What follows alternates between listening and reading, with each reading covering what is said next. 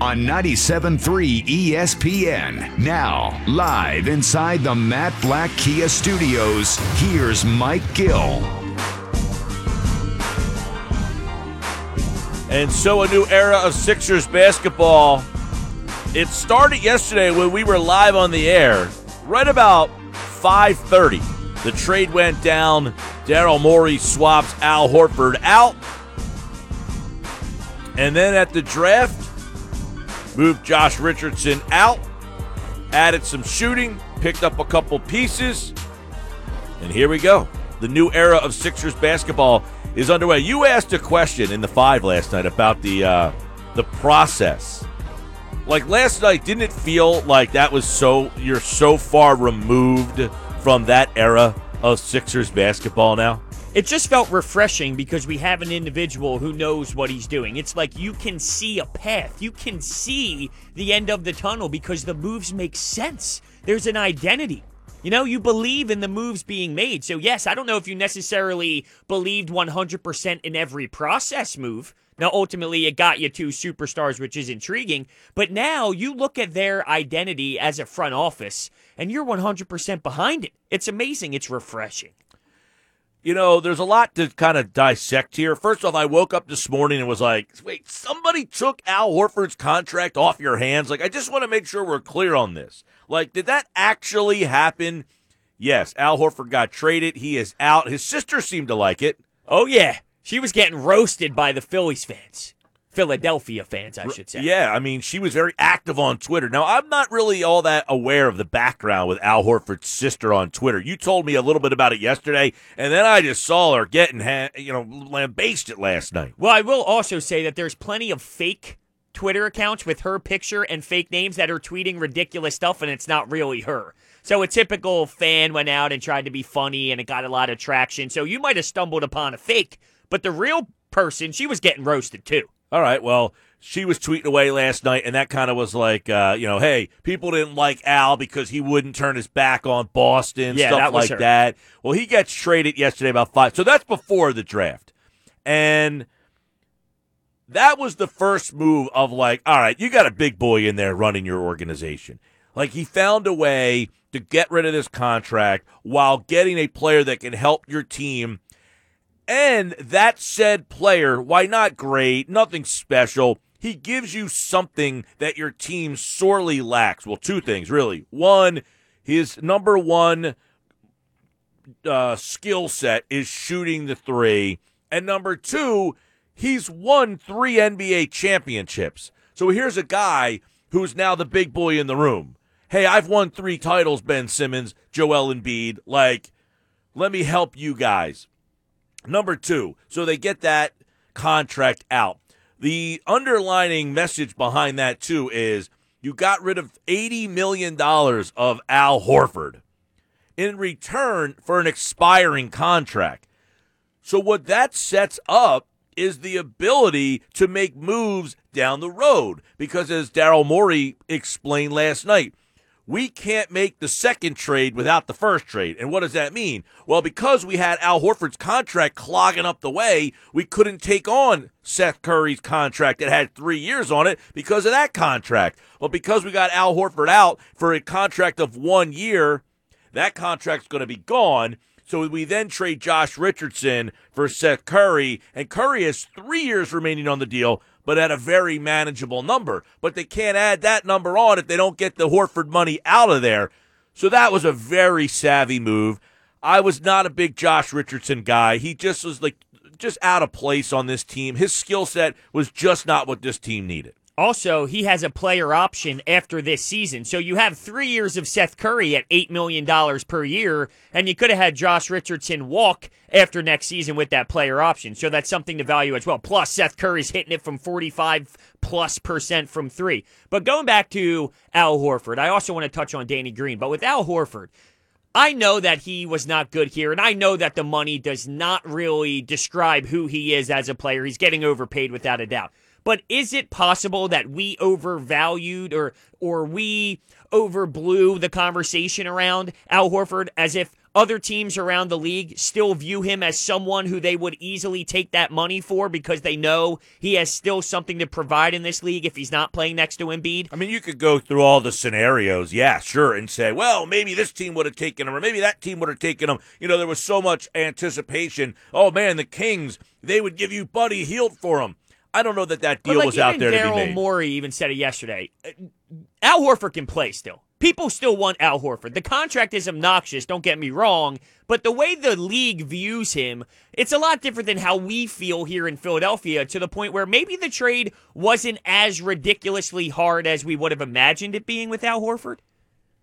Maybe. I don't know. I mean, how many teams were willing to take on 3 years, $80 million for a guy who really... Now, I agree with you. I think Horford can still play. I think he was just miscasted in the role here. But I thought Keith Smith brought something up. How many teams were kind of scared off by the fact that Horford doesn't want to go into a team and be your 5? He wants to be what he was last year, this stretch 4. I also think it's interesting to look at it from this way. Al Horford is so respected, right? He's a pro's pro. He's a veteran. What happened in Philadelphia?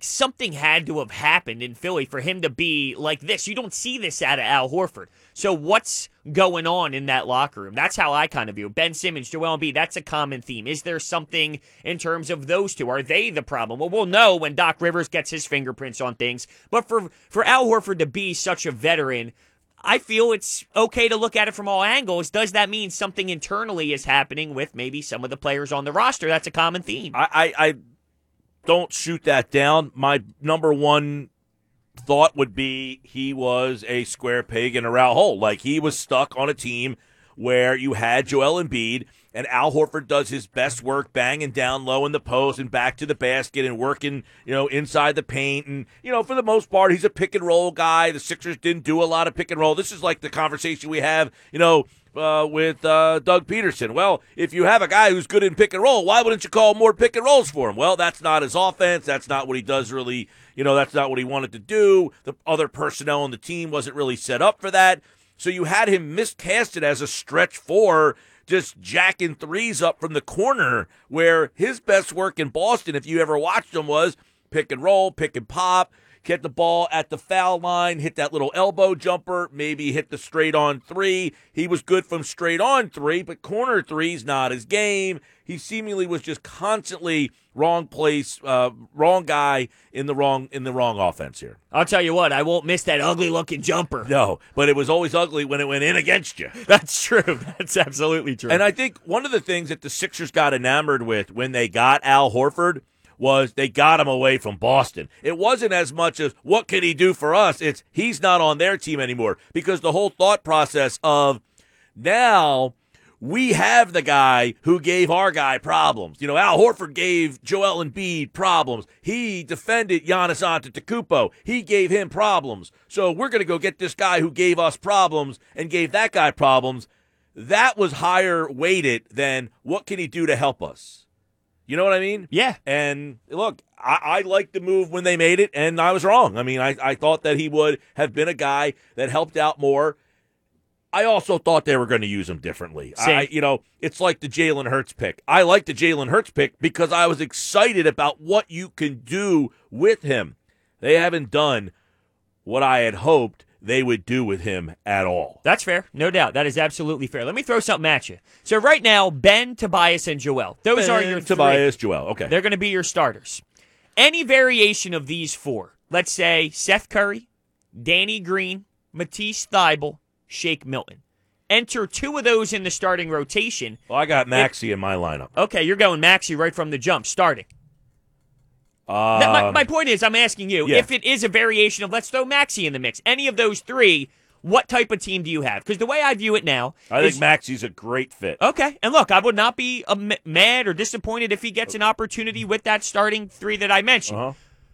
It's a fun team. It's I'll a team explain why here in a minute. Okay. For the people out there like, whoa, yeah, why? But go ahead. Definitely. It's a team that fits. It makes sense. You have more spacing. It won't be a bad basketball team, but it's also not an elite basketball team, and that's fine. It doesn't take one day to fix all of the issues the Sixers have, so I acknowledge that. I anticipate that there will be a secondary move. But if it's Ben, Curry, Milton, or if it's Ben.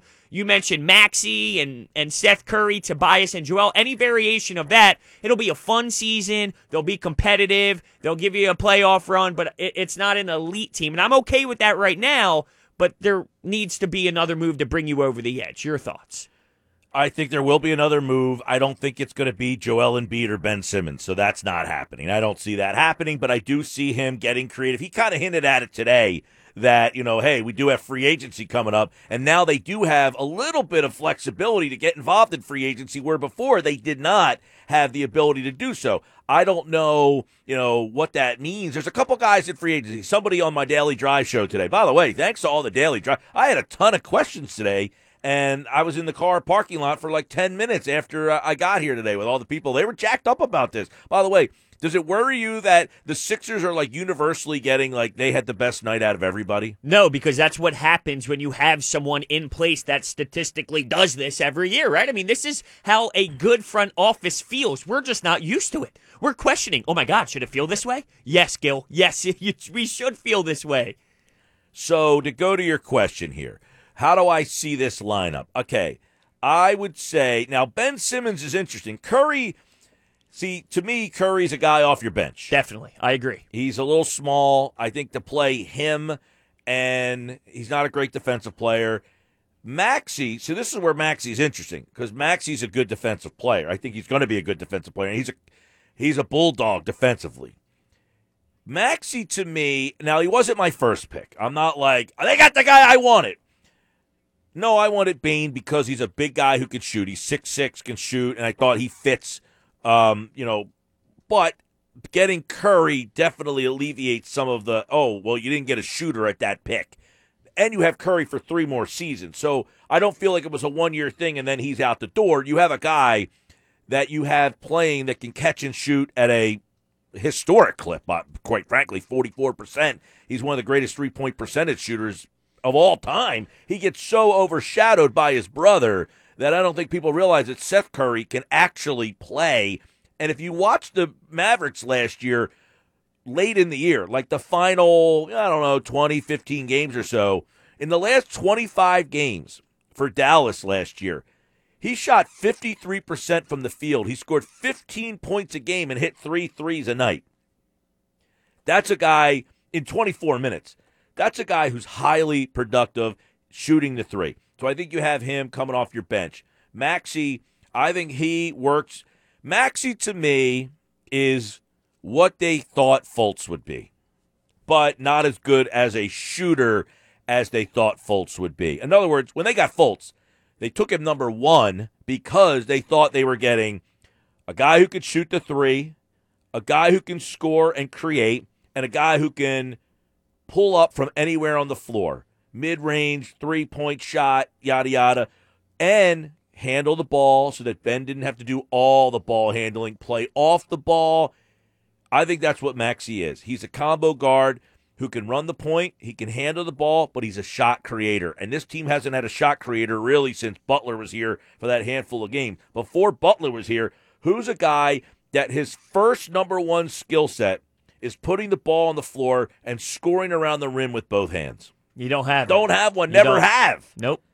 And this is one thing. I know the 29% from 3 is something that stands out to a lot. I do feel that he's a better 3-point shooter than that. And they even broke down yesterday on the broadcast how when he was facing top opponents that his 3-point shooting was actually better. So they're anticipating that he would grow in that area. His numbers went up against top 25 teams, but that's half a dozen one of the other. Yeah, that's true. His free throw percentage is 83. Now, a lot of people look at a struggling shooter and say, well, what's his free throw percentage? Maybe you can tie that into grooming him into a better because he has a good stroke. Right. And he I've does. heard a lot of people mention that he's a good and by the way, his 3-point shooting percentage is not very good. But Luka Doncic is not a good 3-point shooter, but he's willing to take it in the big moment.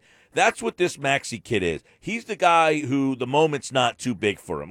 Can he be the closer from day one? I don't think so.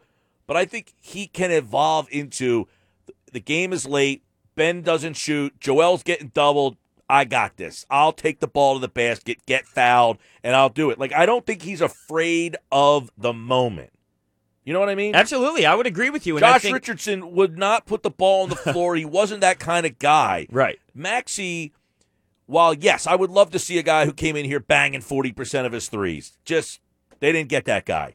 What they got, though, was a guy who will break you down off the dribble, go to the basket, get himself out, try to get to the line, and have energy, defense. He's a competitor to, I don't know that you'll find a more competitive guy in the draft. And as you mentioned, you don't need that 40% shooter in the draft. If you go out and get a Seth Curry, you essentially found that in another way. So then, look, people looked at him as a top 10 pick that fell to you at 21. He has that type of attitude. I think you're going to see his best work when it comes to attacking the rim, what he can do close to the rim.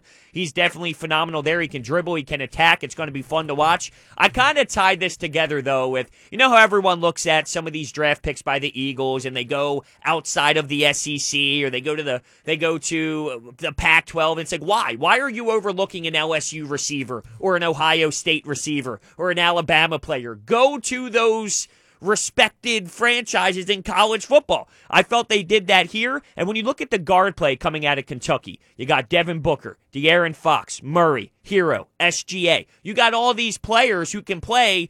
I think that that's a great track record. You went to an organization in college basketball that breeds athletes at the guard position. You didn't overthink things. You didn't reach into some of these crazier conferences. You went to Kentucky. They breed these type of players, and I really do love that. I think he's going to be a hell of a weapon. Yeah, I go back to Maxey is the guy they hoped Fultz would be. He is the guy who can handle the ball, take the pressure off Ben, compliment Ben. The only thing you would like to see him better at is shooting the three. And Paul Hudrick wrote this at 973ESPN.com, and he'll join us today at 3:40, and I think he's right on. If Maxey improves that shot, if he is a 35 to 38% three-point shooter, teams are going to regret not taking him because he can score. Now, and he's a defensive player. He's not just a one-dimensional, one-side-of-the-floor player. He wants to play defense. You know how many times he talked about defense last night on his Zoom call? I mean, and he talked about, he was asked about who he grew up watching. It's funny when you hear who you grew up watching. Well, C.J. McCollum. Right.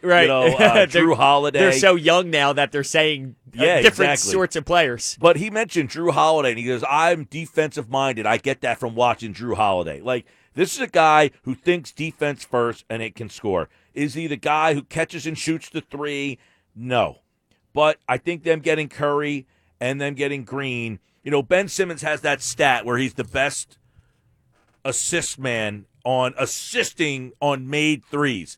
He's got the worst three-point shooting around him in his time here. I don't know how that's even possible. Yeah, he had J.J. Redick, but how many times did you see him kick out, get somebody an open look, and clank? Clank, clank.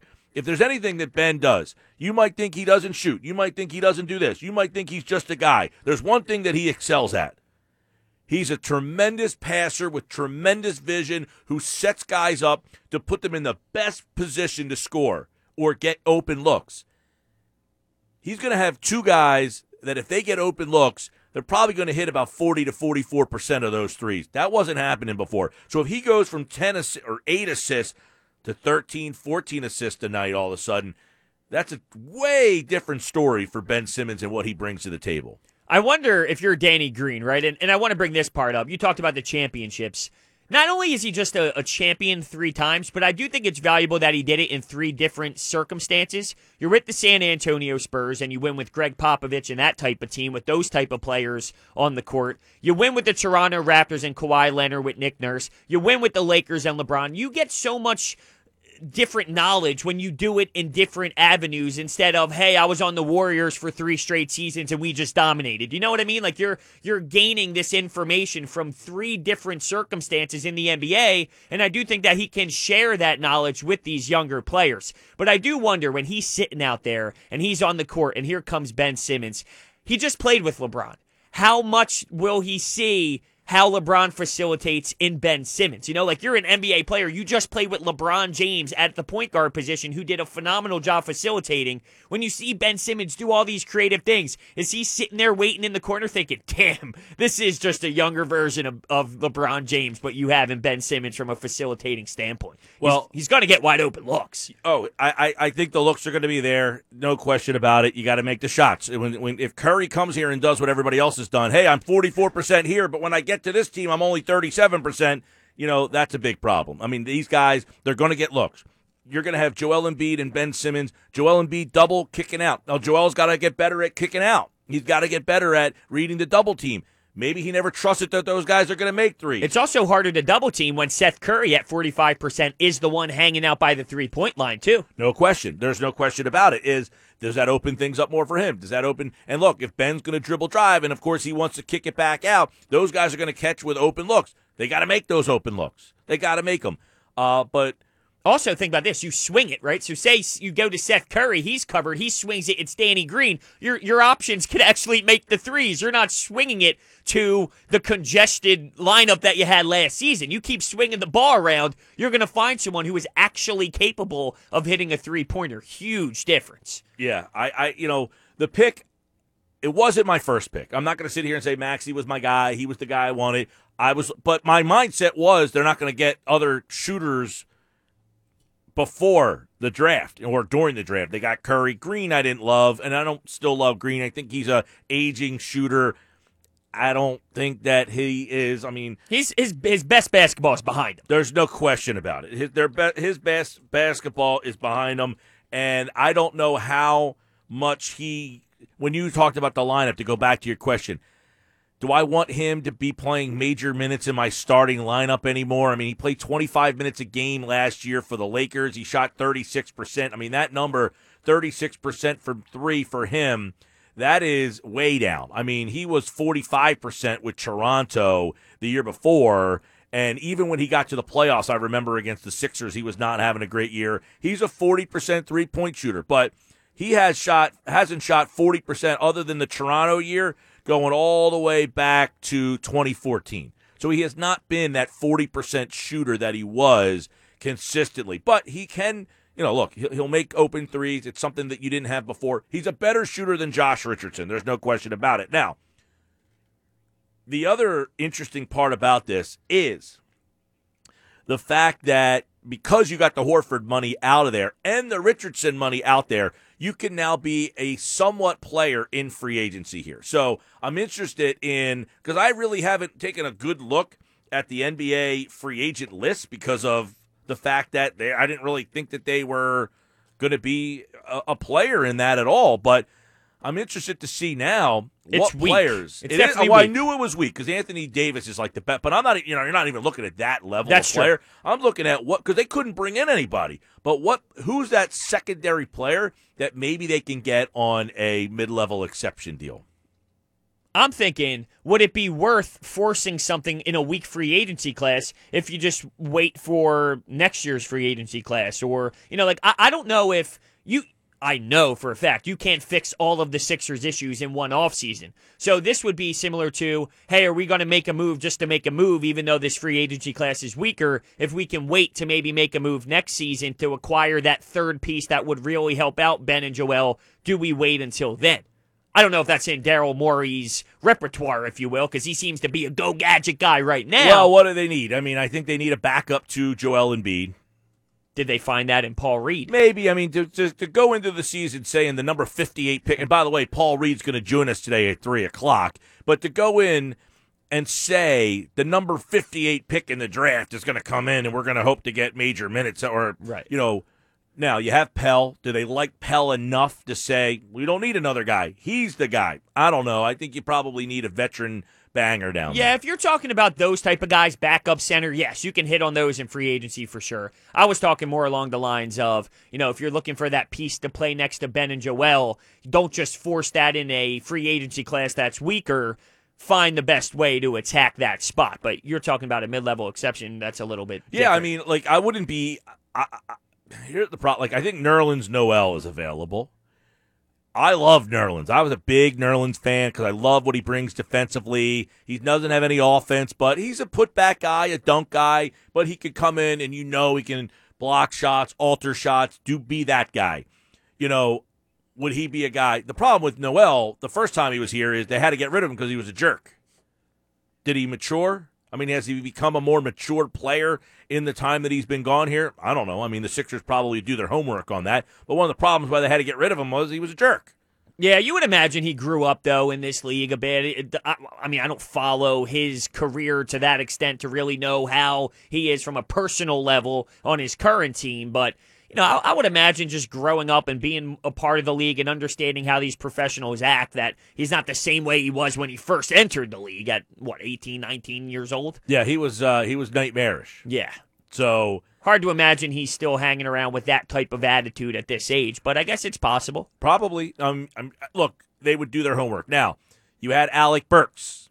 Would he be a guy that, I don't know, he probably wants more money than that, but would he now change his opinion and say, you know what, you got Curry? I mean, would he be a guy that would be intriguing to bring back? Sure. I was going to actually bring him up to you on Alec Burks. I just don't know how much money. Be? Right. What would his role be? He'd just be that microwave scorer off the bench? Can Doc Rivers utilize him like a Lou Will, an off-the-bench microwave scorer type? I mean, he had that in L.A., Is that something you can maybe go down? Because that's what his role would be, right? I mean, he'd be a guy who you would just get a lot of possessions to. He'd shoot the rock. I don't know. I'm just thinking about how you fill out this roster best. I feel like I'm forgetting, like Shake Milton. He's a guy that we're not really bringing up either. I mean, he would be a guy that I just feel like he's still so raw. Unfortunately, he got thrown into the fire last year because he had to, but I don't know if he's ready at that point yet to start saying, like, hey, Shake Milton has this role coming off the bench. Well, that's why Marc Jackson will join us on the other side. Who does he think plays next to Ben and Joel and Tobias now? Who would he put in those spots? Brought to you by Recovery Centers of America Drug and Alcohol Addiction Treatment Centers, located in Mays Landing, New Jersey, and Devon, PA. We'll talk with Marc Jackson from Sixers pre- and post-game live. He's a guy that knows Maxey really well. You'll hear what he thinks about Maxey coming up on the other side. How did Daryl Morey and the Sixers do last night? Find out next. Turn it on.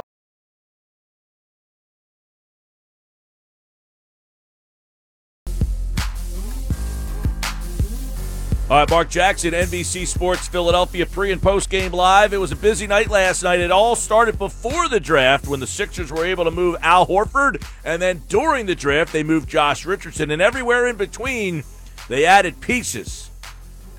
Tyrese Maxey, a lot of people liked the pick. Some people were, not a great shooter.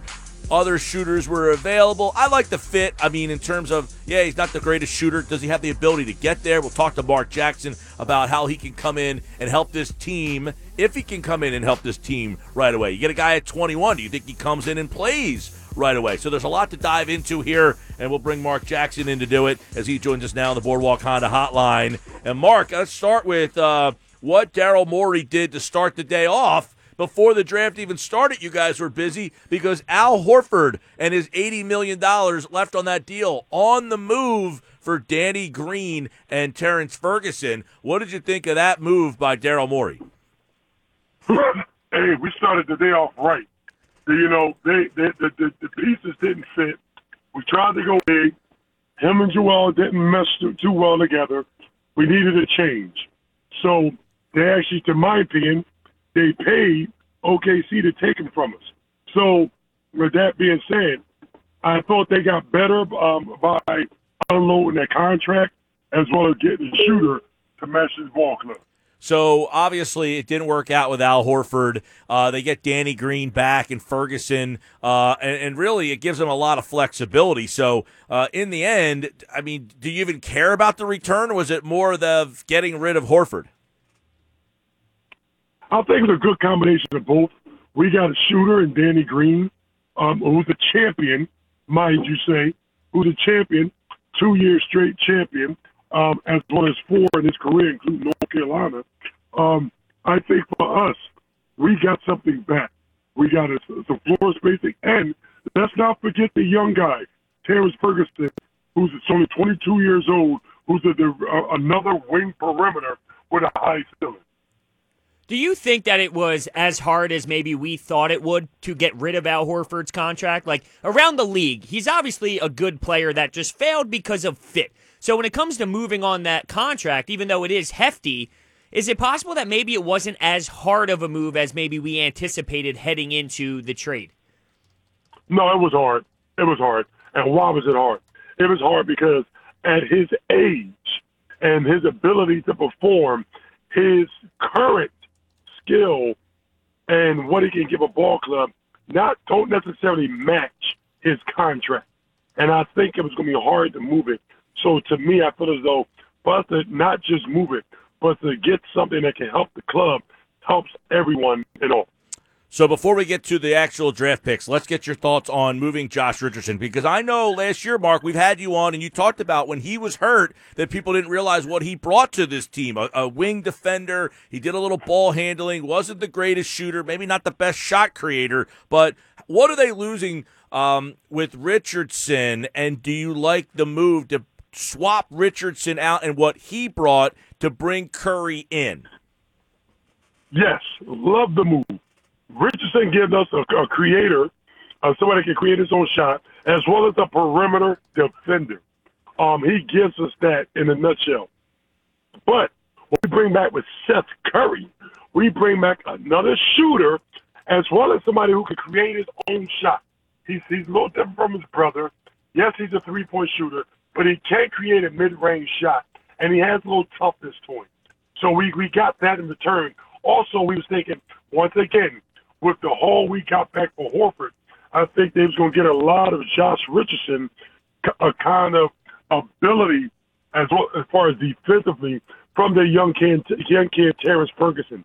And I think that's why they didn't feel as though they gave up too much letting Richardson go. Right. So that was something I brought up yesterday was you bring in Ferguson. I thought it made Richardson expendable on draft night, and they ended up doing that because Ferguson is your wing defender now that you valued Richardson for.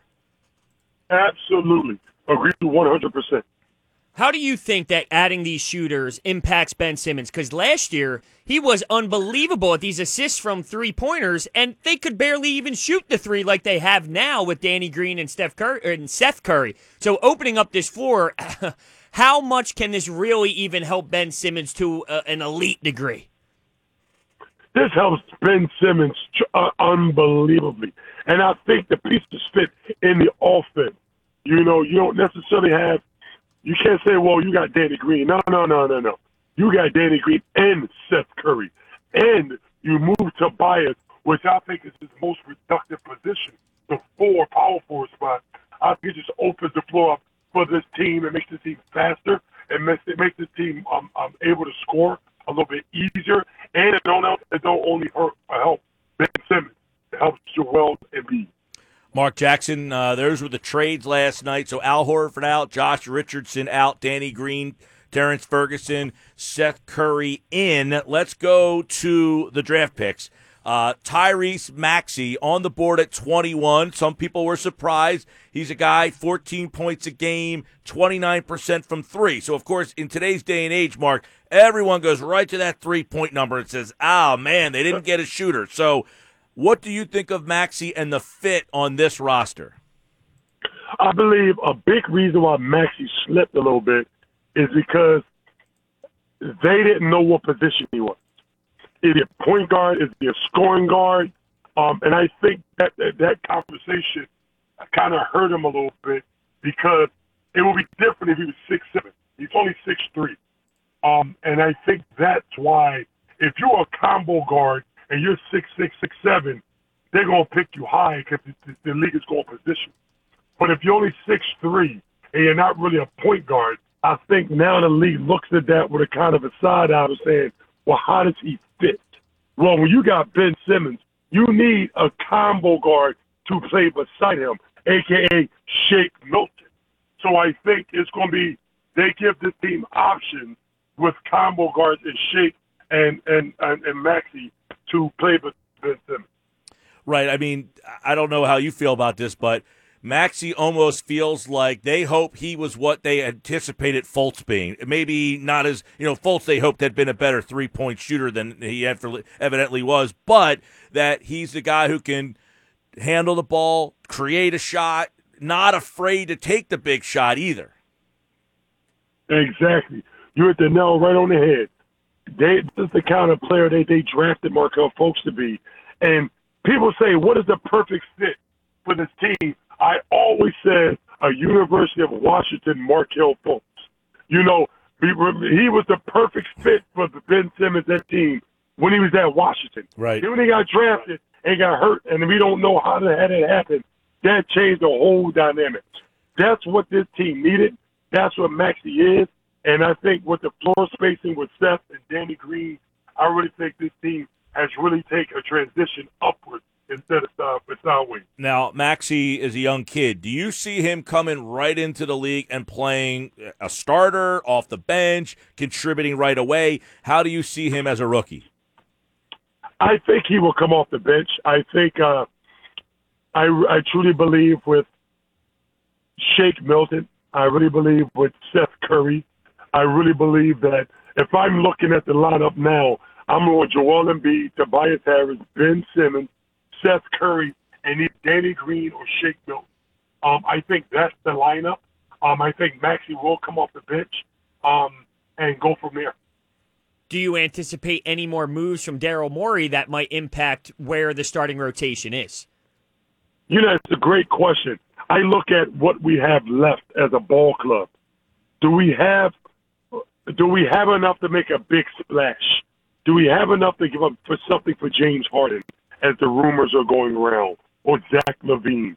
I don't, and I'm just going on speculation. Right. For me, I truly don't believe that this team has enough assets remaining to get a James Harden, unless you give up Ben or Joel, and I can't see that happening. So I think the only thing this team can do is try to hit the free agency hit. But what's out there that could fit and create a big splash to help the ball club more, I'm still looking at that. A lot of people would wonder, all right, so they cleared out the cap space, but are they a better team today? Are they on the level of Milwaukee, Boston, Miami, or are they still stuck in the 4, 5, 6 range? So I think a lot of things happened yesterday. I think Milwaukee getting reneged on Bodan Bogdanovic, I think that kind of keeps them in the top 3, top 4. But I don't think just with Drew, I don't think that catapults Milwaukee as the best team in the East. Now, if they had kept Bogdan and Drew, to me they was a clear favorite to win the East, even if the Nets got Harden. I truly believe that. Now with Bogdan not being there, I think it kind of keeps the landscape kind of even. And that top 4 teams, meaning Toronto, I think is going to take a hit because I have a feeling they're going to lose the free agent guard. I think they're going to lose Serge Ibaka. I think they're going to take a hit. So if I'm looking at this ball club, this team now, I'm looking at Boston, Milwaukee, the Nets, and the Sixers as those top 4 teams. Real quick, Marc Jackson's with us here.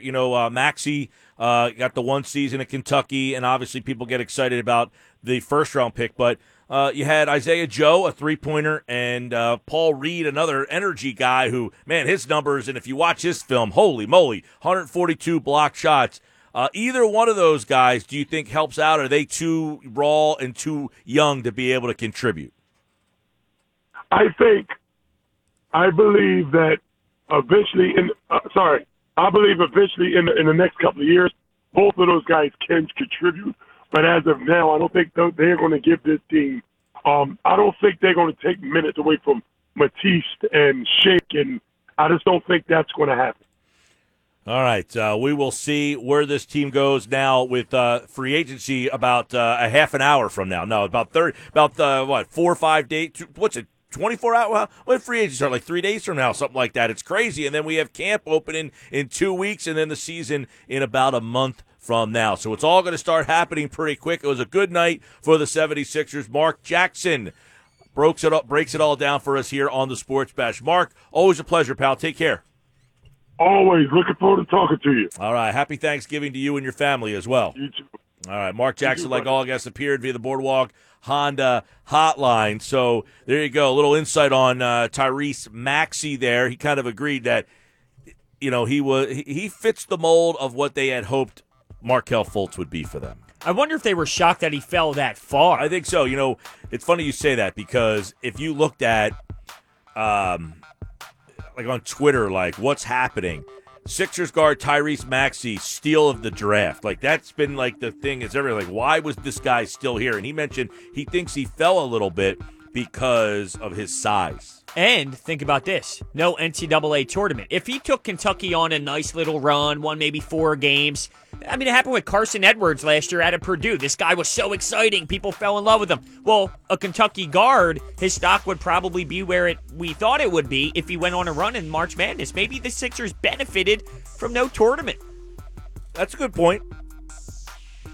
Yeah, maybe the fact that people didn't get to see him on the big stage, to get him that. The one thing with him, too, was that he kind of has going for him in terms of that was his numbers were better against better competition. So whenever he kind of had those bigger games, he went from 14 points a game to 19 points a game. I think he's a guy that is definitely a scorer. He's not a pure shooter by any stretch of the imagination. So that's something he's definitely going to need to work on, is hitting that 3 ball. And, that's this problem that this team had for a while, is finding guys who can hit open threes. They got Curry. He can do it. Green, you're hoping. I still think it'll be interesting to see what they do with Korkmaz. I think he's a goner. Yeah? I hope he's a goner. I don't know if he is going to be or not, but I wonder if Matisse Thybulle takes that next step. If he becomes an average three-point shooter and gives you that more consistently. He went on runs where he knocked a lot down, and then he went on some cold streaks. If he can be more consistent. So Daryl Morey just posted on Twitter. I saw that. Highlights of Mike Muscala hitting the game-winning shot. Unbelievable. I mean, that's a great troll job right there. This guy fits, no? That's a great troll. And Morey, to me, what I love about Morey is he wears the blazer as like, well, I'm an executive. I guess I got to wear a blazer. But underneath, he's got a T-shirt. Yeah. He's rocking jeans. Like, he has no desire to be dressed up. Where do you think he got that T-shirt? Probably on the corner of Citizens Bank Park. He's definitely that guy. All right, Sports Bash coming up.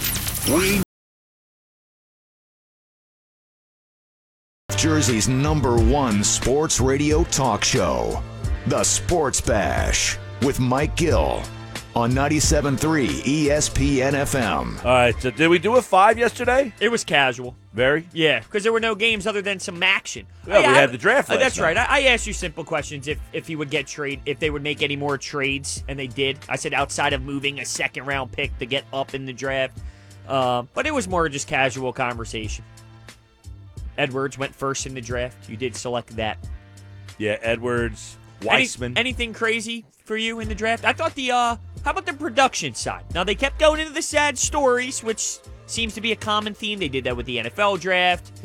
It's almost like, hey, what's the saddest thing that ever happened to you on your greatest day possible? Can you please tell us that? I thought it was better produced than the NFL draft. Like, the NFL draft, and I didn't think it was bad. It just, I like the fact that Silver was there, not in his basement. Yeah. Different times, though, right? I mean, well, they figured it out, like, from the first time, like, hey, yeah, we can have people here. Back then, you weren't sure. Now, okay, we could do it in the studio here. They had the full team. And, I thought it was a good job. I mean, having the players in their houses and being able to interview them back and forth, like, that's something that is now a lot more common. So I thought they did a pretty good job last night. I thought it was long, though.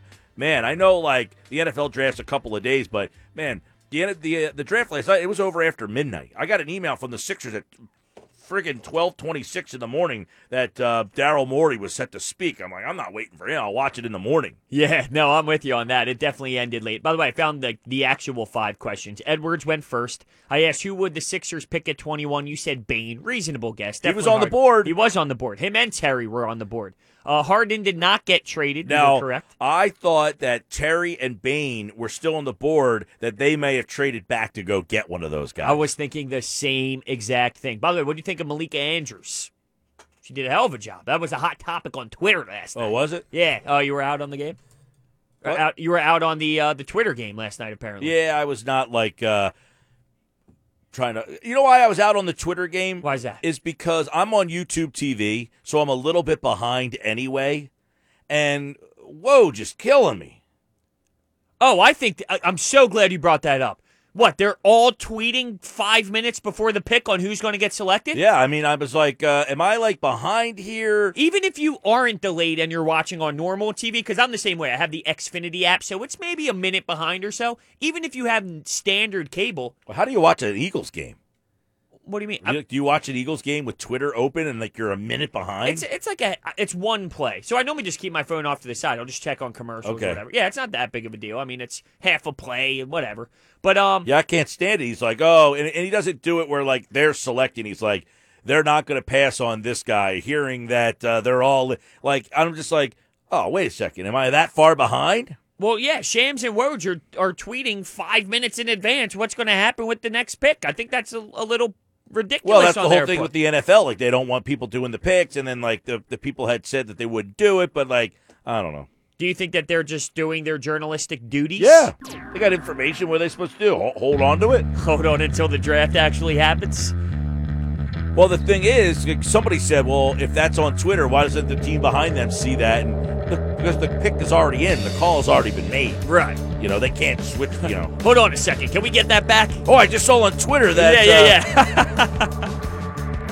We have a poll question up at 973 ESPN. What'd you think of the Sixers draft and night, the trades and everything? Thumbs up, thumbs down, or We'll update that poll question. Sixers draft pick Paul Reed is going to join us on the other side.